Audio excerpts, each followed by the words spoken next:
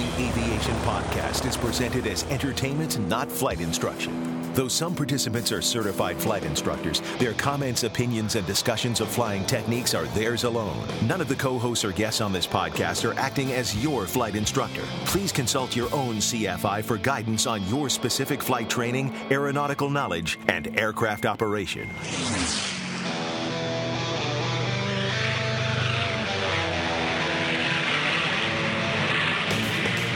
This is the Stuck Mike Avcast, an aviation podcast by thepilot.report.com about learning to fly, living to fly, and loving to fly. Thanks for tuning in to episode number 6 about negotiating a day rate for a flight instructor. Rick does his very first flight review, how you can avoid having to do flight reviews in the future, the FAA Wings program, special use airspace, our picks of the week, and much, much more. Only on the Stuck Mike Avcast. Now, here are your co-hosts, Victoria Neuville, Rick Felty, Carl Valeri, and Len Costa. Hello, everybody, and welcome to episode 6 of the Stuck Mike Avcast with your host, Len Costa, and tonight I'm joined with Carl Valeri, Rick Felty, and Victoria Neuville. How are you doing this evening, guys? Great. Good, how are you? Good. Just doing great. Excellent. Got to fly. I think I'm the one on the show who doesn't fly as much as some of you guys, so I'm excited Awesome. that I got up in the air this week. Yeah, I'm excited to hear about that because you've got a lot to share with us about that experience as well, because it wasn't just any normal flight. Right. Let's do the pre-flight. We wanted to get started this evening. Just before they're recording this episode, I put a message out on Twitter if anybody had any questions or comments for the pre-flight section of the episode, and we had a submission from Walter who wanted to ask Victoria how she was able to get an instructor at a day rate. So Victoria, tell us a little bit about going through that process. Well, it's pretty much a unique situation, but I wanted to get the most bang for the specific amount of money I had. And I basically wanted a very specific instructor too, and this instructor didn't work regularly at that flight school. So first of all, we had to negotiate to actually get that instructor at the flight school and then work out a number where it was cheap for me, but the flight school and the instructor still made money and it was worth their time. So I wasn't involved in the negotiation as much. I kind of let the instructor and the school handle that because I trusted them. But I just did some quick math here, and the instructor was usually $55 an hour, and we were together at least 8 to 12 hours a day when I did this, and that would have been $440 a day just for instruction. And I think my daily rate turned out to be like $300 or something like that. So it was just kind of communicating between the instructor and the school. And I think you find, especially in this economy, if someone's going for a rating and shows that, you know, they're really willing to do the work and will get this finished, that they'll find a way to work it out with you. So, you know, don't be afraid to ask. You know, the worst they could say is no. Now, that's a pretty significant savings over a 7-day period like you were doing. Oh, yeah. Yes, and I guess what they get out of it, right, is they can calculate a guaranteed return versus, you know, sporadic bookings or bookings that aren't as consistent, right? Very true, and that didn't even include the airplanes. So, you know, the flight school made money off of that, too. I had that plane booked all day for 7 days. I didn't let anyone else have it. So. Right. I took the daily rate on that, too. Now, was there, you know, like a negotiated rate for the daily aircraft rate as well? They have that preset at the flight school. Okay. So I didn't have to use my skills for that. Did you find it was any cheaper, though, significantly over the hourly that you would have used it for otherwise? Yeah, definitely. Because, you know, if the plane's $100 an hour and you flew it for 6, that's $600. And I think their daily rate was only like $400. Oh, so if you were to take it over the weekend, it would be $400 a day versus. Right. So it worked out pretty well. That's very neat, because we were talking offline, and I've never dealt with anything based on a daily rate, and Rick hasn't either. But Carl had mentioned that he's done some daily rates as an instructor with some companies. Carl, how have you negotiated that, or what, you know? You know what I've done in the past. It's all different. You know, in other words, I have an hourly rate that I charge, and then what I'll do is say, hey, if you want me for a day, the hourly rate goes down to X, and then I calculate what it'll be for that day. In other words, I give them a number, and I say, this is the number for the day, and you have me from this time to this time, and any other incidental, say if there's lunch involved, they'll buy me lunch, etc. Sometimes what I'll do is some flight instructing for insurance purposes where they need, say, 50 hours in the aircraft. And, of course, my rate will be quite a bit lower than if we did at the straight hourly rate. But it's also a guarantee for me because I know I'm going to be with that person for X number of hours. And it's always it's different everywhere. That's the beauty is people can negotiate with their instructor. Say, hey, listen, I need you for this whole day. Can we do it at this daily rate or at a much reduced rate? And if you get that up front, it works really well. I do have, of course, a minimum rate that I charge for me to come out to the airport, and I think most instructors do that work independently. But I've never seen it advertised at a flight school. And Victoria, you said that they actually advertised a daily rate, or no? They did for the airplane, not for the instructor. Not for the instructor, right? Oh, okay, all right. He wasn't. Yeah, that's cool though that you did that because I think more people should do that and say, hey, you got me for the day, and this is how much it is, and you have to maybe buy me lunch or something like that. That's usually what I'll work out. Yeah, exactly, too. For my situation, since it had to be done within a week, I wanted an instructor who I knew I wouldn't have to fight with other students. That's a good point. So this was a guy I knew personally who could stay with me the whole entire week and get me through this and didn't have to worry about trying to get on the schedule in between all his other students. So that kind of helped the situation. If it was a regularly scheduled instructor, I don't know how willing they would have been to work with it, because the instructors would be busy with other students anyway. So that's cool. You know what's interesting, Victoria, is that there's this correlation between that and then the daily rates for folks that fly corporate. I don't know if you folks have heard this, but where say you're a freelance corporate pilot, what they'll do is say, okay, if you want to fly the Hawker, you're going to get X number of hours per day. And that it correlates to, and that's how I'm able to sell this easier to people that own corporations, et cetera. So, well, your pilot charges X per day. I'm going to charge you X per day to fly your personal Mooney or 182, just so that you can actually get up to speed in that aircraft. And that's actually how most of that works. I mean, a lot of folks do that right now, where they're the third pilot. I've done that, where I'm third pilot on a 2-pilot crew for, say, King Air. And they'll call me up whenever they need me, and this is at your daily rate. This is the daily rate we've negotiated in advance. And you don't see that too much, though, with flight instructors, I don't think. Other than what you've mentioned and the stuff that I've done in the past. Have you heard of it, Len or Rick? I don't see it happening that often, but I think it's a good idea. I hadn't even heard of it until Victoria had mentioned it, and I thought to myself, well, that's actually a pretty neat idea, and I was curious, obviously to find out more about it. And Carl, you said that you have a requirement or a time requirement just to come out to the airport. How have you seen people reacting to that? That maybe it's, I don't know what your rate is, but if you tell them, hey, it's going to be a minimum 2-hour fee before I come out to the airport and we work together, is that people have been receptive of that? Yes, actually, I haven't had too many problems.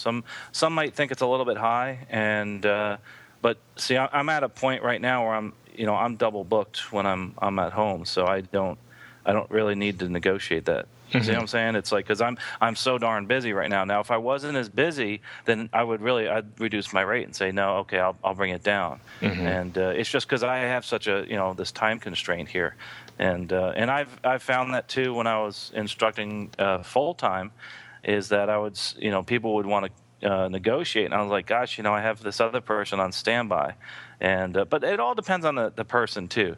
The one.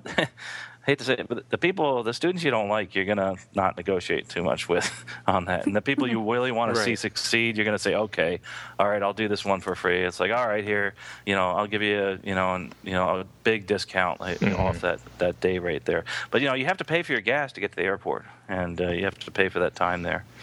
So, and I think most independents do that. They say, okay, I think the general rule I've seen at the airport, and this is just asking around, was like 2 hours of instructional time for an independent instructor. That's just what I've seen at the local airport. Yeah, my instructor had a 2-hour minimum. So. Is that what? Okay. Yeah. So, all right. good. I like it. I think it's a good idea, actually, because you know that the student that you're going to go out there to meet is determined to get whatever tasks are on the list for that day accomplished, because they know that they've got they're on the hook with you for a minimum, and if they don't get what they need to get done, they've essentially wasted their money, and you've got your time compensated. So I like it. It's a good idea. Now entering cruise flight. Moving right along into the bulk of the topics this evening, we're going to talk probably a majority of the conversation on BFR's biennial flight reviews. And the reason this topic come up is actually because Rick just recently did. Was it your first BFR, Rick? Actually, it was. Okay, it was your first BFR. So why don't you go ahead and take the helm and lead the conversation? Okay, cool. Well, I thought, wow, great. I get to talk about an actual flight, because it had been a while since I flew, and this. This started out as a plane checkout, because the plane I normally rent and fly, which is a Cirrus, it had a little on-the-ground incident that I was not around for, but went into the shop for a while, and so that went offline.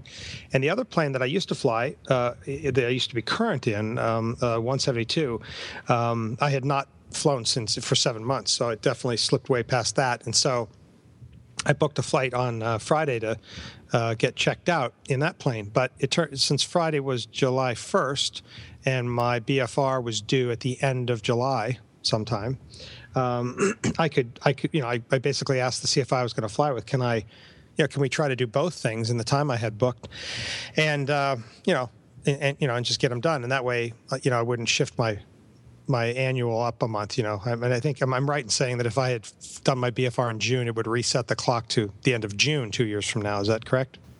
Right. Yeah. Right. So, correct. By getting in July 1st, I got cool. I'm getting July done if I can do this, and I get to fly this plane, because I'm not sure how long the Cirrus is going to be out, and I can again sort of try to maintain currency in two planes, which I kind of like doing, because it gives me some options depending. It gives me booking options as a renter, and one's high wing and one's low wing. So among the other differences, it's kind of fun to go between them for different purposes. So it turned out this checkout turned out to be both that and a biennial flight review with a CFI I'd never flown with before. We talked a lot, but we had never flown together, because a whole lot of change has happened in the place that I rent the plane. So that was sort of new.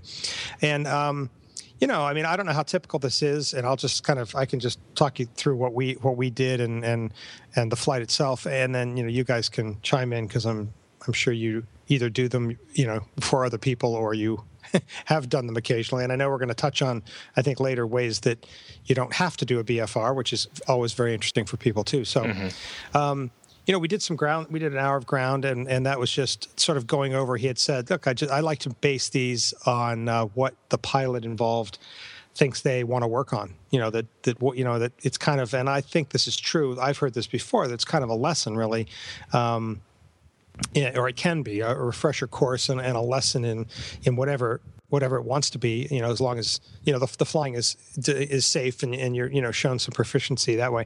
So I kind of I sort of thought about it ahead of time, and I thought, I don't know really what I'm going to say I want to work on, but a couple of things came out as we talked, and one of them was just that, and this is probably true of a lot of people. I fly. So both of the planes I fly are glass and glass cockpits, and that is interesting. I don't necessarily wish that were true, and I have done some flying in non-glass and would like to do more of that. But and besides just being glass in general, they of course have GPSs like a lot of planes do. But what starts to happen with the GPS is you begin to rely on it a lot.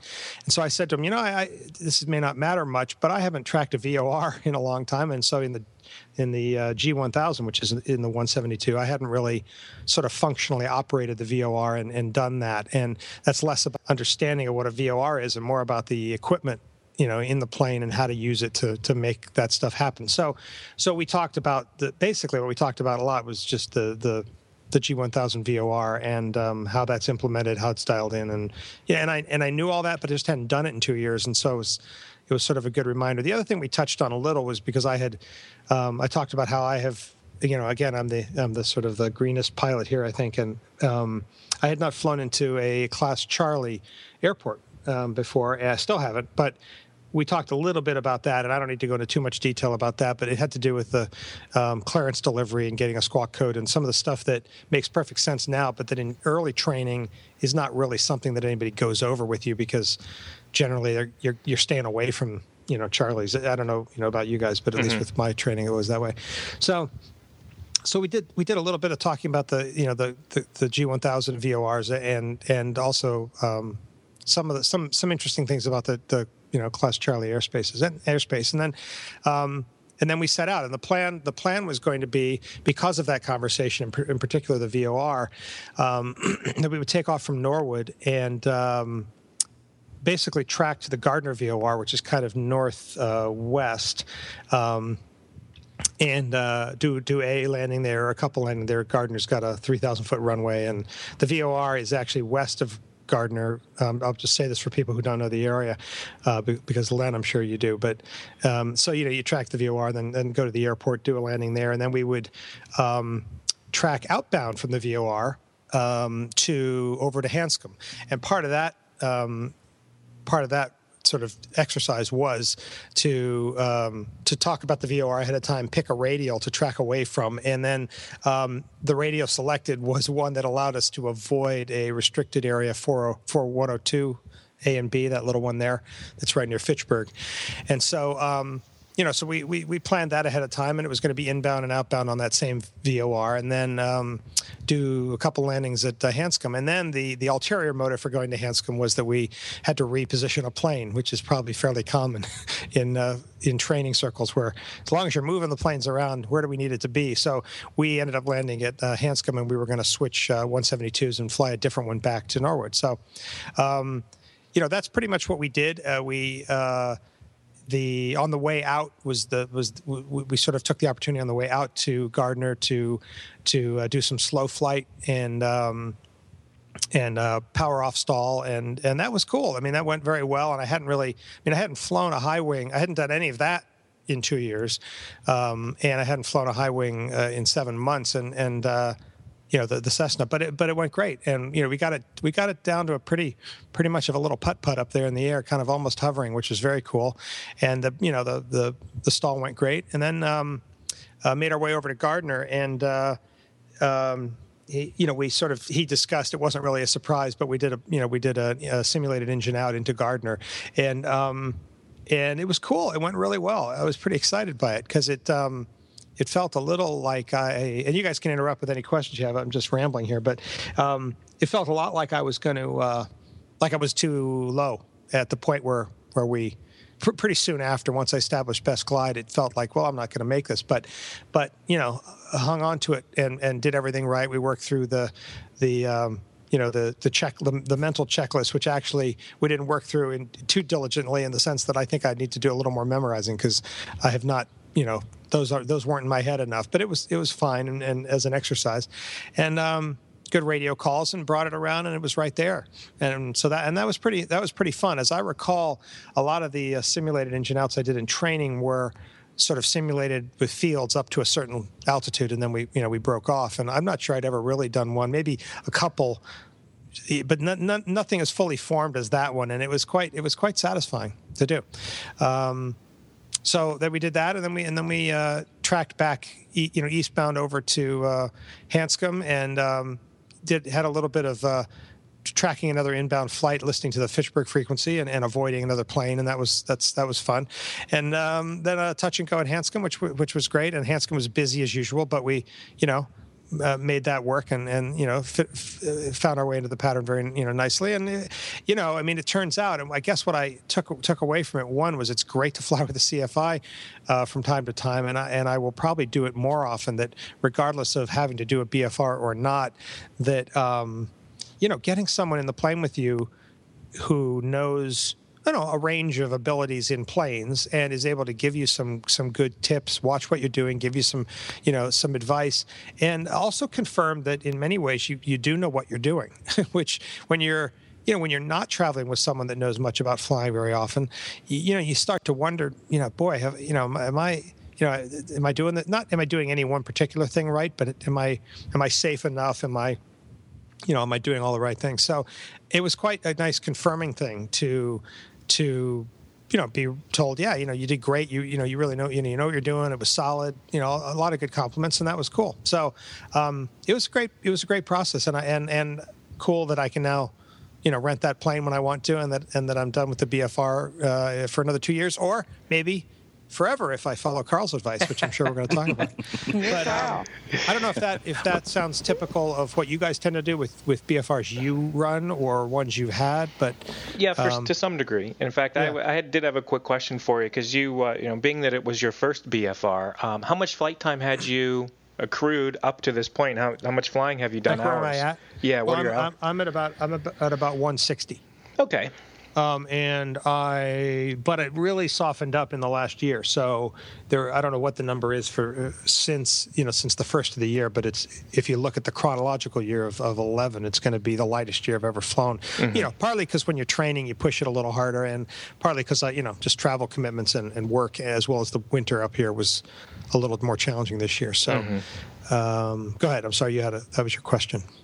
I was just curious about, how, because it was your first one. I didn't know if you still had, just a few hours, or you had flown a bunch, because you obviously got some good praise from the instructor that you work with. So you've been flying and keeping up with it. And obviously, for the folks out there who have ever seen Rick's videos on youtube.com/RDFelty, you can see Rick's level of professionalism, even as a hobbyist flyer, if you will, that, the way he operates the aircraft, and I've always been very impressed with your low time, how professional you are in the airplane. So I'm not necessarily surprised that you got a lot of good praise from your instructor. Well, thanks. Yeah, and the other thing I got is we just had fun. I should say I did not hook cameras up for this. I went in going, I'm just going to fly, because I do like to edit. I do like to make those videos, but it adds a lot to the prep time. Once you're flying, it doesn't make any difference. But, and I just wanted to let me get in the plane, do all the right stuff, and go and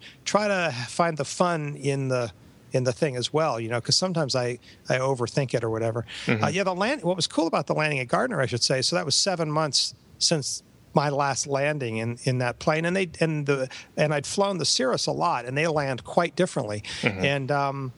And I know enough to know how to switch between them, and it went well. And that was actually quite encouraging, because I had not, it was sort of like hopping on a bike that I knew pretty well, and it went okay. So, but yeah, I do have a lot of hours. I mean, in each plane it's about split. It's more in the Cirrus over the life of my flying, but it's pretty close on the Cessnas, because I did a lot of primary training in the Cirrus and then had to switch to push to the check ride, and did that in the Cessna. So it's a pretty good balance, and I like them both. But it was fun to know that I could get back in there and do well. Did you do any in either of the aircraft that you have flown for training? I know that the Cirrus is glass, and I think you mentioned that this 172 has the G1000 in it. But when you were doing your private training, did you fly any aircraft that had regular round, quote unquote, steam gauges, or were you? No, I'm one of those. One of those strange people. I have flown a couple. I would say I took a couple rides in a Citabria. Did a little bit of tailwheel with somebody. So that was very round gauges. Not many of those. Not many, no. And then I flew once in a Piper with somebody just to, what is it, Cherokee, I guess? Is that the littlest one?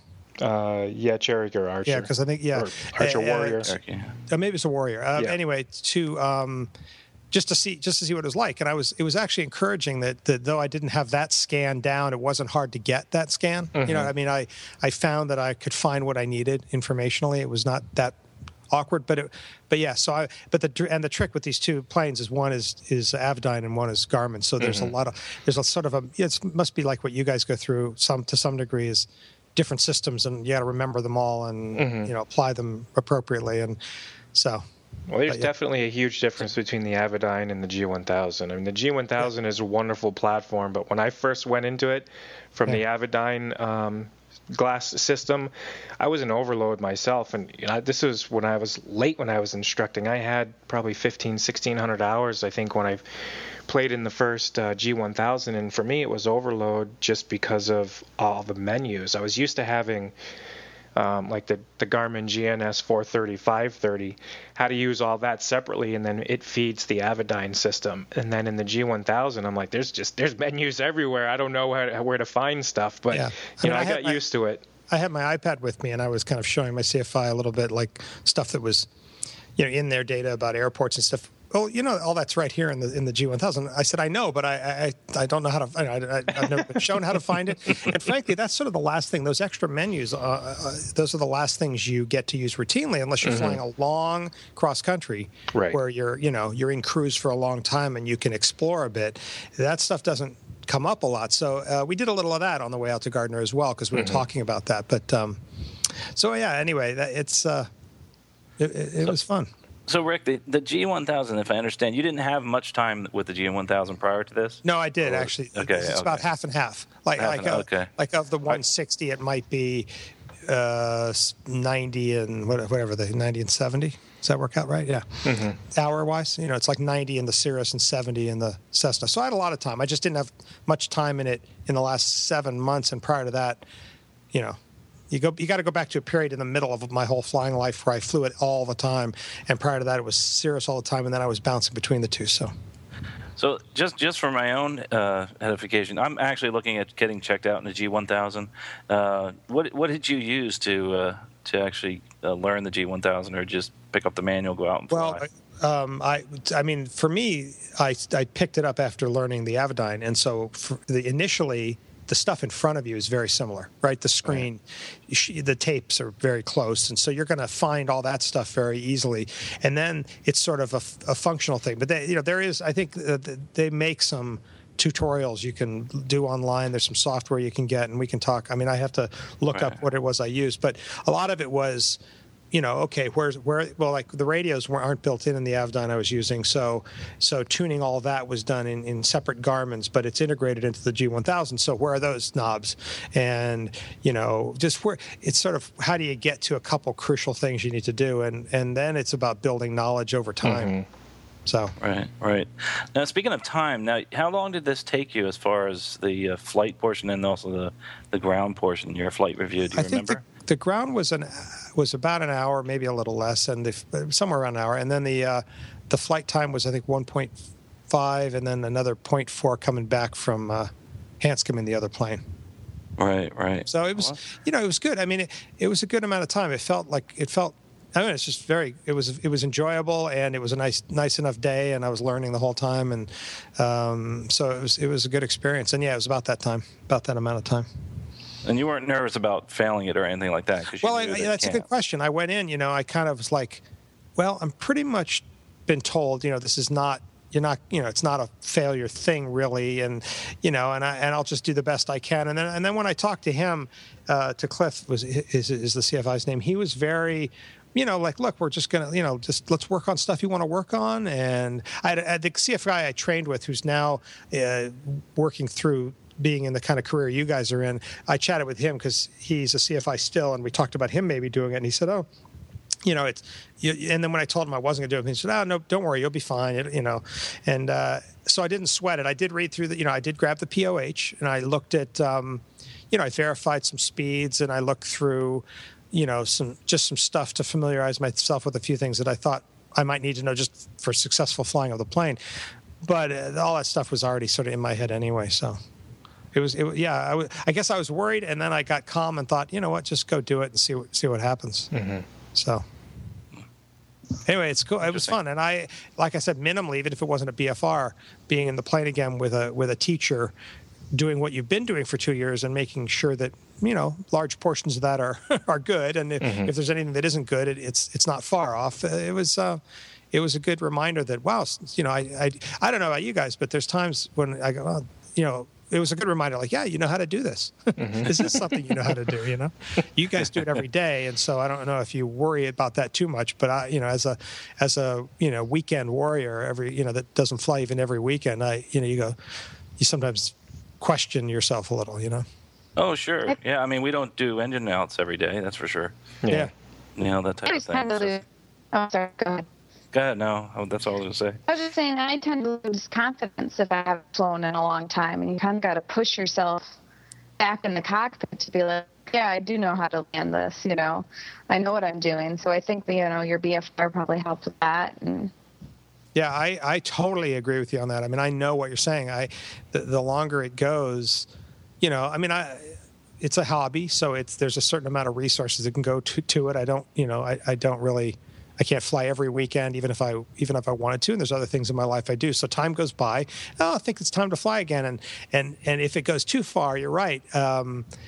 I have to, my wife and other people in my life will remind me, yeah, you know how to do this, and it's all cool. But and this was a big conference builder. I think I can try to hang on to that memory of this now for those days when I go, really, are you ready for this? And yeah, because really. And in fact, we did planning just up to a point, but we weren't over planned. I checked weather, but we didn't. There wasn't a lot of. I did all the safe stuff you're supposed to do, but it wasn't obsessively planned, and we made decisions as we went, and it was a little more fun that way. Like, oh, let's just go do this kind of. I mean, we had a plan, but we played with it a little too, and still ended up where we wanted to be. Kind of, it was fun. Mm-hmm. Cool. So anyway, but I want to hear how I don't even have to do this. Yes, Carl, tell us your secret. The secret. Well, actually, Len, when was the last time you did a flight review? I haven't. Thankfully to this job and the way our recurrent training, I actually did technically do one. I think it was about 1.5 years or 2 years ago, with a friend of mine, just to go out and do the maneuvers in a GA airplane for my own level of safety and comfort, because I was like, I'm not doing this at work because of our training events, but I still want to know that I can do these in a GA airplane and feel comfortable. So I did one, for myself, but it wasn't required. That's cool. Well, just to speak towards what I'm about to speak about as far as how you can avoid ever doing a flight review, and there's 3 main ways to get around doing a flight review. Just as a reminder, the flight review, and so people don't get confused because we talked about the training, there's a minimum of 1 hour of ground and 1 hour of flight that's involved in the flight review. So I'm sure that's what your instructor, Rick, had actually signed off on in your logbook there. But we all, what's interesting too, is we call this a BFR. And that's kind of an old school name. We don't actually call it a BFR anymore. It's called a flight review. Remember, they took the name away, the biennial flight review, because yes, you need to accomplish this at a minimum of every 24 months. But there's a way around that. And like Len had said, he normally does not do them. And I haven't done a flight review in, I think it's over 10 years now. And the reason being is that there's many things that can substitute for a flight review. And one of them, and one, if you have the time and the money, is get another rating. Get your instrument rating. So I think that Rick, probably you're not going to do a flight review for a while because you're about to get your instrument rating, I'm assuming, and that might take you a year or so to accomplish that.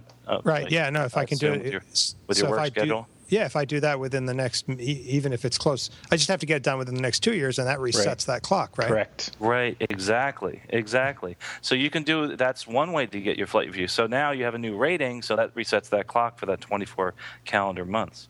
The other thing that you can do, and that's what Len and I normally do at the airline, and military folks do, I do a lot of teaching next to a military base, is a flight review. You can do that with an examiner or check pilot or a check airman, a U.S. Armed Forces check airman, and that actually is available to quite a few folks that actually do fly for, say, the airlines, for the military, that they can go ahead and get that done and come out and just get a rental checkout to go fly airplanes again. And I do have that opportunity to fly with a lot of those folks. I say, you really don't need a flight review because this will substitute for that flight review. And that's the second part, is the proficiency check. And I'm speaking a lot more towards those folks that fly either corporate or fly for the military or fly for the airlines. But my number one favorite thing to do, and this is the one that I do all the time myself, is to participate in the WINGS program.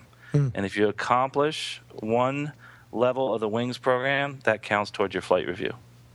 Wow. And I would encourage people to do that. And I'll go ahead, Rick. Well, I want to know more. I want to if we have a moment, if we can do it, to dig into that a little. I know maybe it's more complicated than that.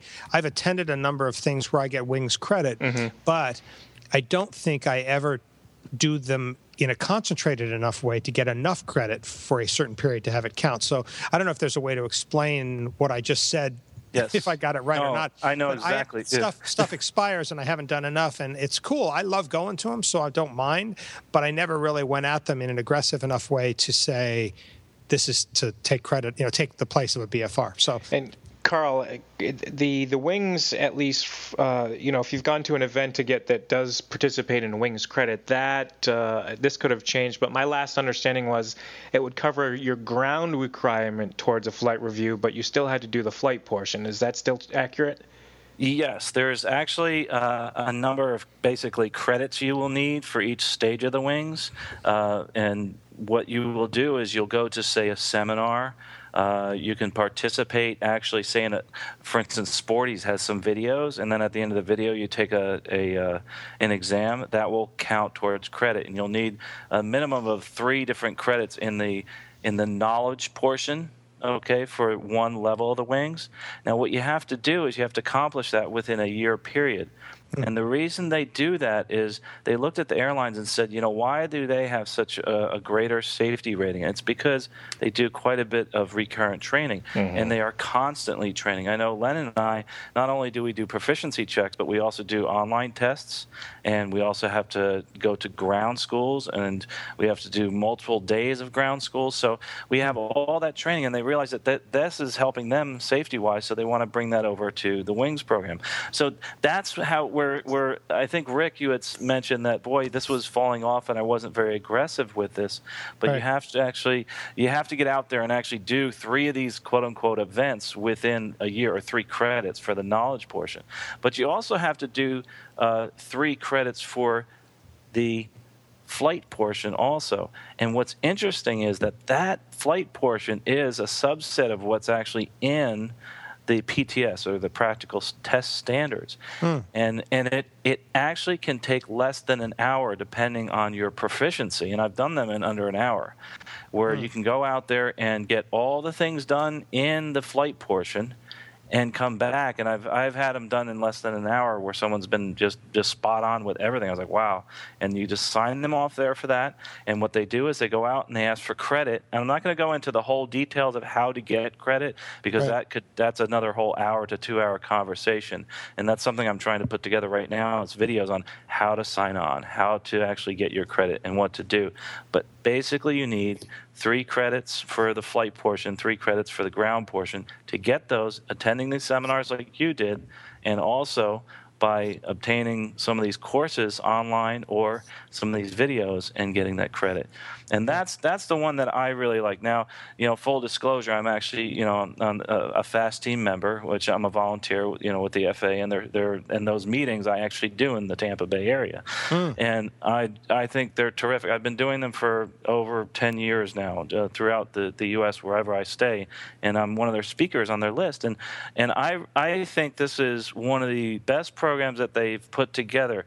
I will say one thing, though, and I think Rick alluded to this, and a lot of people ask me the same questions, is like, I don't understand how it works. Yeah. And I think that it is a little bit complex. It has been, and they've heard those complaints, and they've made it a little bit easier, and they keep getting better at it. But you do need someone who's an instructor who's motivated to help you out and show you how to do that and to obtain those wings. And so now you don't ever have to do a flight review. Right. So I get the idea of the seminars accounting for the hour-long, or at least an hour of ground, essentially, the equivalent there. And you're saying that there are ways to have basically someone sign off on different maneuvers and other parts of the PTS in separate flights, or in one flight or whatever, that take the place of the check ride flight. So it is flight time. Yes. With a certain amount of goals accomplished efficiently. You can do it in less time than the flight time would normally be in a flight review. Exactly. Okay. You have, and what's interesting is that you don't even have to attend these seminars. Say you can't make it to one; they have seminars online. that are free, and that's terrific. But the flight time, I see what you're getting at there, Rick, is that you have to realize that there's 3 credits, 3 different sections that you have to review. They don't go based on hours; it's based on accomplishing tasks. For instance, say you have one section of stalls, okay, power on, power off, and you have to, a power on stall in a turn, a power on stall, level. You can do one of those, and then you're done with that section. I see. Okay. Okay, that's an example. It's not exactly like that, but that's an example how that works.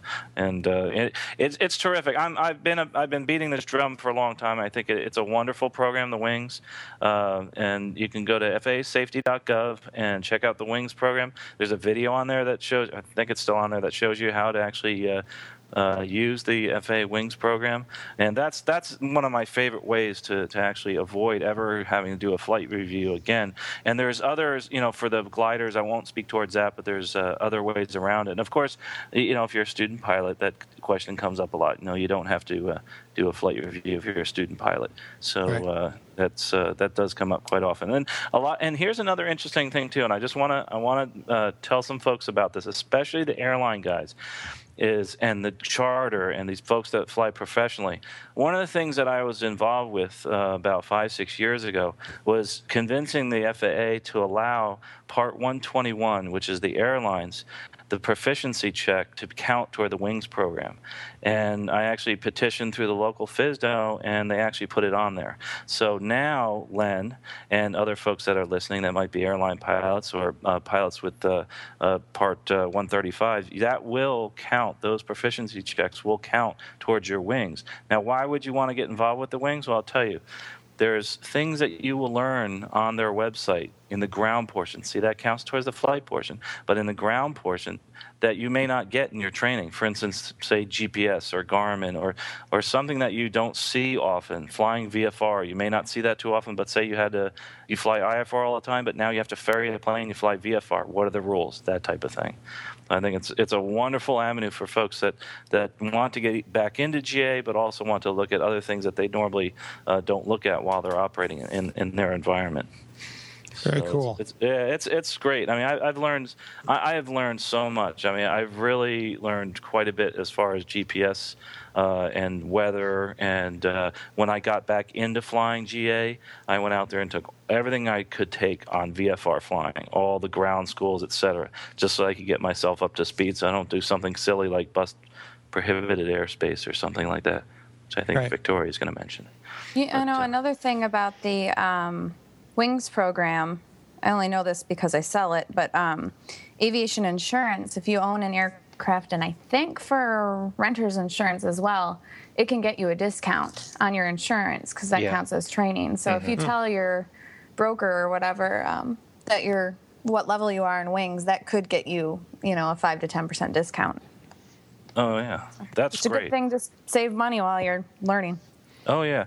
And just to add to that, I'm glad you brought that up because there's one other thing I wanted to mention. For those flight instructors out there that aren't convinced that this is worth their while, if you sign off, I think it's 5 now, people in the Wings program, you actually can use that for your flight instructor renewal. That's right. And that is cool. That is really, really neat. So now you don't have to worry about doing those flight reviews or those clinics, et cetera. But yeah, that insurance, that's actually another point that they bring up at the Wing seminars. I'm glad you brought that up there, Victoria, as far as insurance. Cool. Awesome. Yeah. So there, you don't have to do a flight review anymore, Rick, or a VFR. But I had so much fun. No, I hear you. And I need to get organized on the Wings program because I do like going to those things, and I'm going to pick your brain offline about it to make sure I fully get it. But that was good.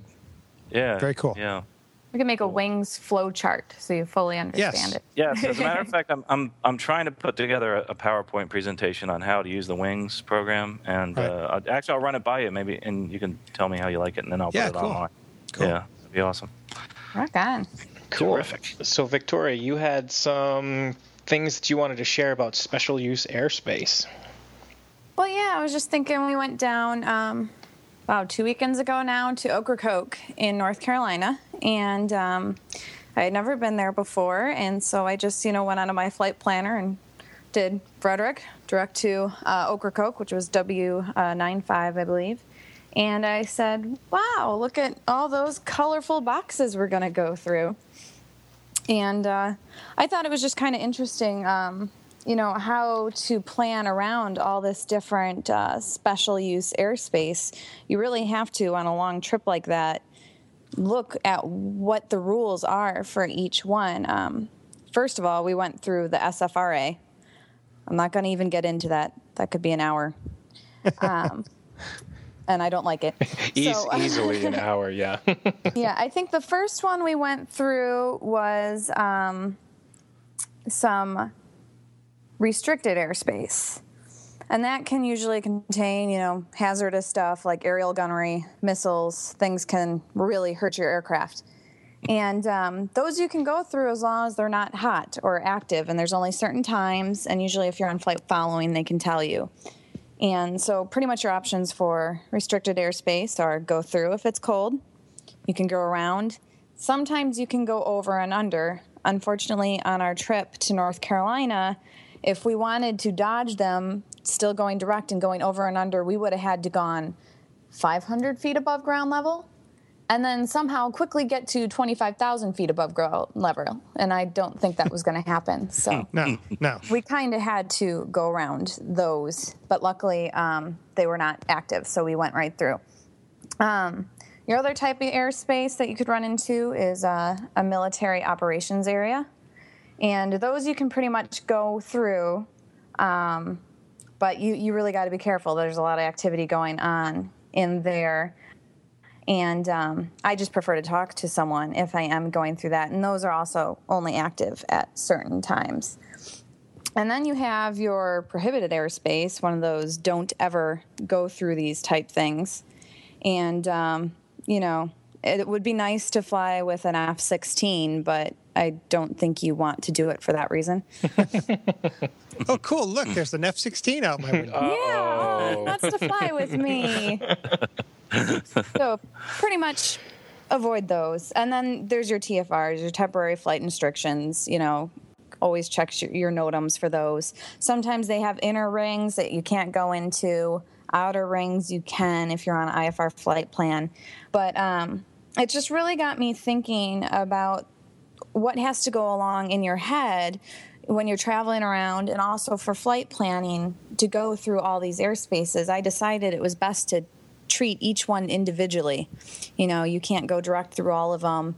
If I avoided this one prohibited area, would it be better for me to go over the coast where, I could get stuck way out over the water, away from gliding distance from the shore, or should I take the longer way around over land, which could use up more of my gas? So I just suggest when you're taking a long trip, especially when along that East Coast, there's a lot of restricted airspace between Frederick and North Carolina, that a little bit more pre-flight planning than just hitting direct on the GPS.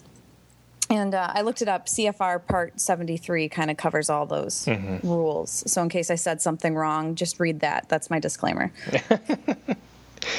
Good point. That's one reason I like having moving, like a glass display or a moving map in the flight, in the cockpit of the GA planes. Because a lot of times they'll depict some of that special use airspace out there for you to see what you're going to penetrate. And the Garmin, I think one version of the Garmin actually will warn you when you're entering or approaching certain kinds of airspace as well. Yeah. So Victoria, did you? Yeah, that was neat. Did you have to take a course or something for that special flight restricted area? I know you don't want to go into it too much details, but you do. Okay. Yeah, legally you have to go on.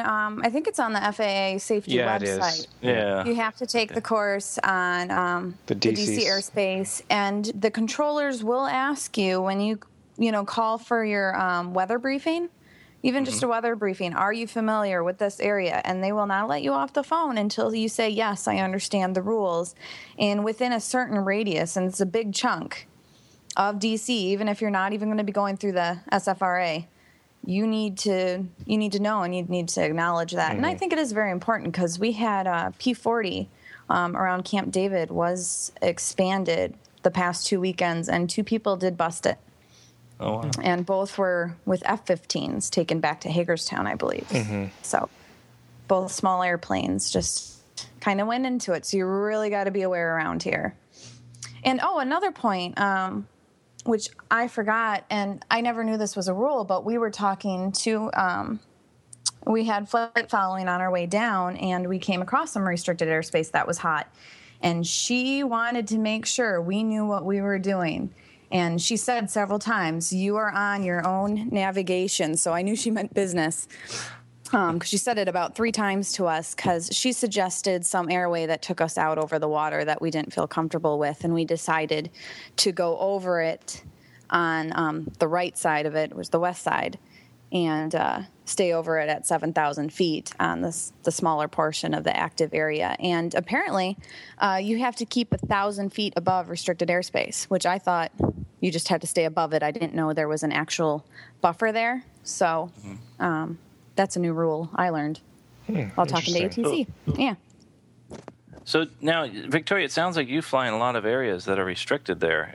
Does that hamper your flying much? I was terrified when I moved here because I'm from Detroit, so I just needed to avoid Detroit airspace and avoid Flint. That's what I had to be most careful of. Mostly Detroit. I avoid those areas on the ground that way as well, but that's another story. But when I got to D.C., I did not want to fly solo because I was just paranoid, and then I fly the company plane, and I'm not familiar with that GPS, and, what if that ring disappears? And I flew through the SFRA, and I handled all the radios and stuff. I usually make my boyfriend handle everything when we go through there, just because I'm afraid if I look at the airspace the wrong way, it'll send something out at me. But it wasn't that bad. There's special corridors we always fly, and as long as you're comfortable talking to ATC, no, you don't go into it until you have permission. As long as you had that flight plan filed, you're pretty much okay. It's not too scary. You just have to get used to it. But you do have to watch out. Pay attention to where you're going. Yeah. Yeah, it sounds nerve-wracking, that's for sure. It really does. And it scares me just listening to it. It's like, oh my gosh, I don't think I want to fly. But then I'm looking at I actually loaded up the sectional to see where you'd gone, and that looks like a cool little airport out there. Oh, yeah. The wind is tricky. You get some crazy wind shear on landing. So I bet, because there's only one runway in one direction. Mm-hmm. And it's inside of there's a MOA there, right? But that's just a MOA. Yeah. And there's restricted right to the south, kind of southwest of it, or west of it. The one north of it, we had to avoid some just to the north of it. We were like 20 minutes from there, and we're like, great. Right. Detour. It's fascinating. Yeah. So it keeps you on your toes. Yeah, it's good stuff. Maybe an extra scenic flight. Who knows? But around here, my $100 hamburgers are determined about whether I feel like going through the SFRA or not. I don't blame you. There's enough airspace to worry about down there. Exactly. Good times. Good times. Excellent. Our picks of the week. Well, it's about that time for picks of the week, guys. The picks of the week. Yeah, Rick's not happy. No, I'm trying to. I don't know if I'm any more excited than you guys are, but yay!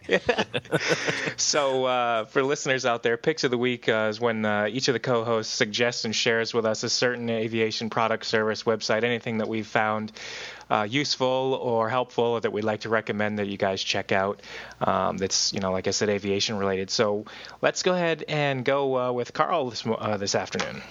Okay, this is a follow-on from last episode where I talked about AirNav and we discussed the app. So I decided to purchase the app, which it's $3.99 or $4.99. Oh boy, can't remember, but it's $3.99 or $4.99. I downloaded it, and it's an app for the iPhone. And I found that, and I would recommend it, especially for those that are looking at fuel prices and what's in the general area. And I will say for the first version of this, I would say this is a great app, or a great start is a better way to say it. It's a great start. And the only thing that I would say about this AirNav app is I can press in my local area, search for fuel, but I also want to search for airports near me. Now, this sounds kind of strange, but if you think about it, a lot of folks, say in their travels, or like I travel with the airlines and I land somewhere, and I want to find an FBO where I can actually rent an airplane, I want to be able to look and press a button that says, find the nearest airport, find me the nearest FBO.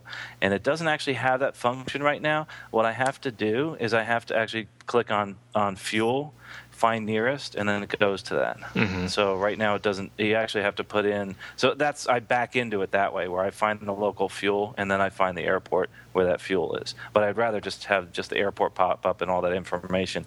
And what it has is all the information, or I should say, all the important information that you would get on AirNav on the website, and then it will actually click you over to the their website for the FBO or for the local airport. Cool. So I would recommend it. I would say it's a good start. It's a pretty easy layout to understand. Oh. Is it just like a couple big buttons or? Oh yes, and that's one more thing. I like the graphics. Really good, easy to read. My dad can even read it. Oh, should I say that? What type of platform is it for? It's actually they have it for iPhone or? It's the iPhone. It will also work on the iPad, and you get it on the iTunes library there. And they have a purchase item. You can purchase AirBoss. I don't know if you know what that is, but that's where you actually get a discount on gasoline at not at your local FBO, but all the other FBOs you go to. If you purchase AirBoss, you get the app for free. So that's cool. Deal. Yeah. Free. Yeah, free. For only $39.99, you can get the app for free if you purchase AirBoss. But I like it a lot. I think it's a wonderful start, and I do like the graphics. Like you said, that it's big buttons. I can push it, and when I'm sitting in an airplane, I can. That's important to me because I really don't like the little buttons because I always mess up and I hit the wrong thing. Mm-hmm. I fat finger the wrong thing. So that's my pick of the week: is AirNav iTunes app. Check it out. And or go to the airnav.com website, and it's the last tab to the right. Sweet. Victoria, how about you?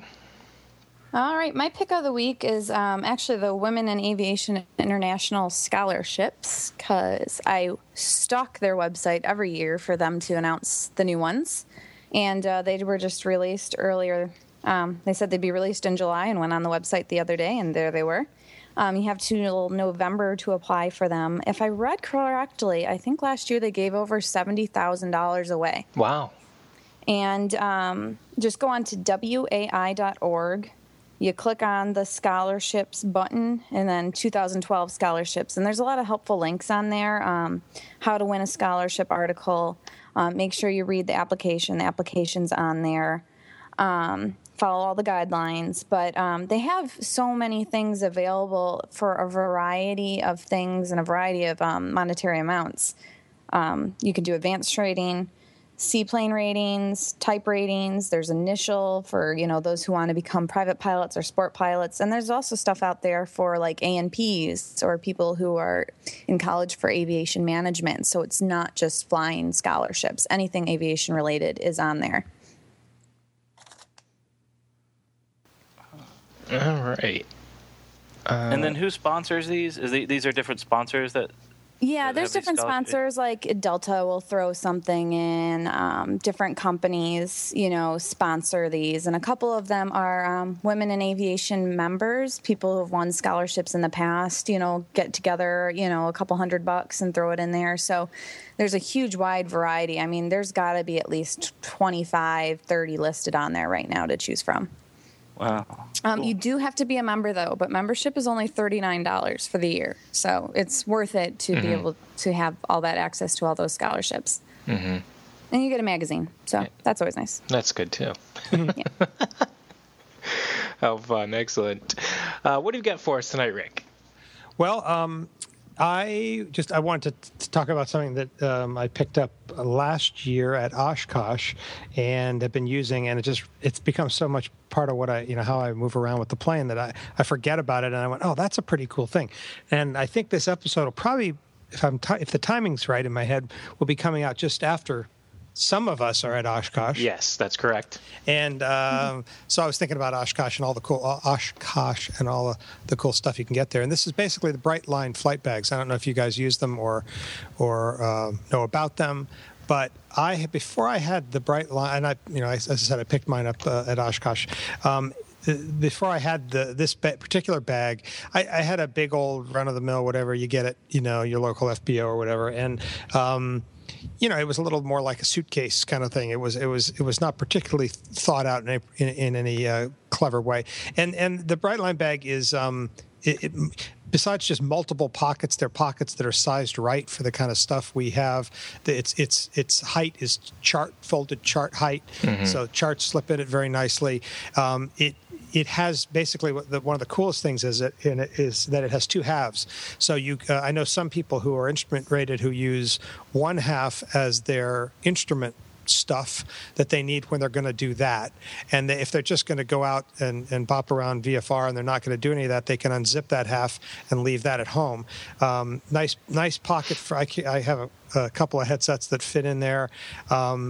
And the other thing that's nice about it's a small, subtle thing, but it has a hand hold and a shoulder holder strap, and those can interchange depending on which you want to use more. And one is centered for center of gravity of the thing, and the other's off to one side, so that if you do slice the thing in half, the second one that's off the center ends up being balanced for that one half, if you know what I mean. So you can switch off shoulder or hand grip and also split the thing in half or not. It's just a great tight little bag, and it's not very big, so it really feels like it has everything you need and room for everything you need, but it isn't wasteful with space. So, a big thumbs up on that. I have not regretted that purchase at all. So, Brightline flight bags. Yeah, I'm taking a look at it right now. It is, like you said, it's got a lot of perfectly sized pockets. It looks neat. When you're there wandering around, if you can get into, go look at one in person. I think you'll be impressed. Okay. And what's that website one more time? It's brightline.com, I think. Brightlinebags.com. Bags.com. Yeah. Okay. And we'll put the link in the data in the show data. And thanks to my flying buddy John Wellington for convincing me to buy it. Actually, yay, John. More specifically, he initially wanted me to just take his old one for a reduced price, and he would buy a new one. Somehow that deal didn't seem right to me, so I didn't. The friendly trade program. Yeah, there you go. That's my pick of the week. Cool. Oh, great. Well, I wanted to share my pick of the week is something I actually did a review on thepilоtreport.com for, a product called iFlightPlanner.com, and it's a really neat service for doing flight planning. And they have two versions. They have a free version and a premium version. And the free version does just about everything that you need it to do. With the premium version allows you an integrated weight and balance calculator, which I must admit is pretty neat. And what it is it's a new flight planning service. And the guys over at iFlightPlanner.com put together a really nice package. And you can sign up for a free account. It does. It's your aviation weather center. It stores aircraft pilot profiles, or aircraft profiles and pilot profiles. It'll do flight planning, like planning and a filing wizard. Their flight planning software that they use in the background will overlay your flight plan over sectionals and with a weather overlay. And there's rubber banding, so you can just drag your flight plan around on the map. So, for instance, if you're looking at a specific route and there's weather somewhere, you can just click on the line between A to B, drag it to any random space outside of this weather phenomenon, and it will bring up options for you to select that waypoint via latitude, longitude, nearest waypoint, VOR, airport, etc. So it's a very, very handy tool like that. Also, you can get detailed and basic navigation logs. It will do flight planning for you, and also, if you want to do flight planning, if I remember correctly, don't quote me on this specific feature, but if I remember correctly, you can set up your flight plan. If you're going to do something a week from now and you've got it all set up, submit it. What their system will do is it will email you back a confirmation once it's been received by the FAA, so that you know that your flight plan has been received and has been filed. So it's got some neat functions. The airport facility directory, like I said, a weight and balance calculator, which is a function of the premium membership. It's relatively cheap. It's only $9.95 a month. If you buy 3 months or a year, there's obviously some savings there. And they have a mobile version which works real nice. I've used it on the iPad and the iPhone personally. and it works real nice. And my favorite function of it all is basically you put your information in there. Where do you want to depart? Where do you want to arrive? How do you want to get there? Whether it's low, Victor Airways, VOR, direct, what day you're going to depart, what time of departure. And like I said, there's a visual map that it will overlay your flight plan with weather on different kinds of mapping displays, and it prints off a nav log. And what's really cool is after you've paged through the end of this, there's an opportunity to basically print out an entire flight briefing, and it will print out a what I call like a flight briefing that's got all the information about your departure airport and weather, your arrival airport and weather, any alternate airports and weather. I think it had frequencies. It prints out your nav log and some other stuff in there that some customizable options. So it's really cool for somebody like myself that works for an air carrier, and we get dispatch releases and weather packets and stuff. It was very similar to something that I'm used to seeing, and I thought that it was a nice, handy tool to have at the end of the day. Print out this briefing packet, take it with you in the airplane. So iFlightPlanner.com, check it out. Like I said, there is a free version and a paid version, and the only real difference is the weight and balance calculator and an ability to save some flights in basically like an online logbook. So it's pretty neat. You guys should check it out. I was looking at it while you were talking. It's beautiful. Look, yeah. I mean, I love how it looks. I'm signing up. It's great. It's great software. The free version does, a lot of handy tools, and you should definitely check it out, page through it, and let me know what you think. I have not seen anything yet because I'm still in the process of signing up. But the sign-up pages are gorgeous. Gorgeous. That's all that matters. Yeah, but it's powered by basically Duots. So if you've got a Duots account, you just use that username and password, and that's what powers the flight planning software from the back end. So both of those things are free accounts if you're interested in checking it out. The after landing checklist. Well, I guess we're finishing up here for the end of episode 6. Carl, how could folks get in touch with you?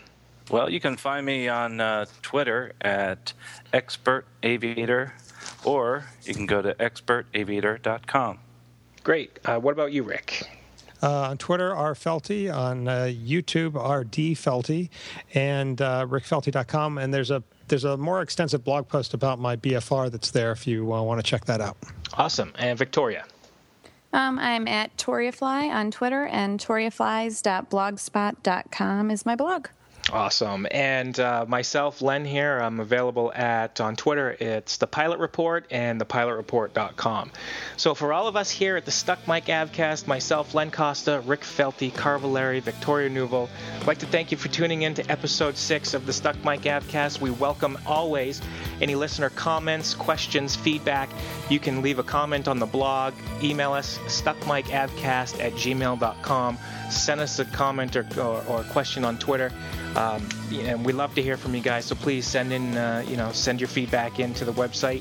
And it's episode 6 of the Stuck Mic Avcast. Once again, thanks everybody for tuning in this evening, and we all wish you clear skies and calm winds. Take care, everybody.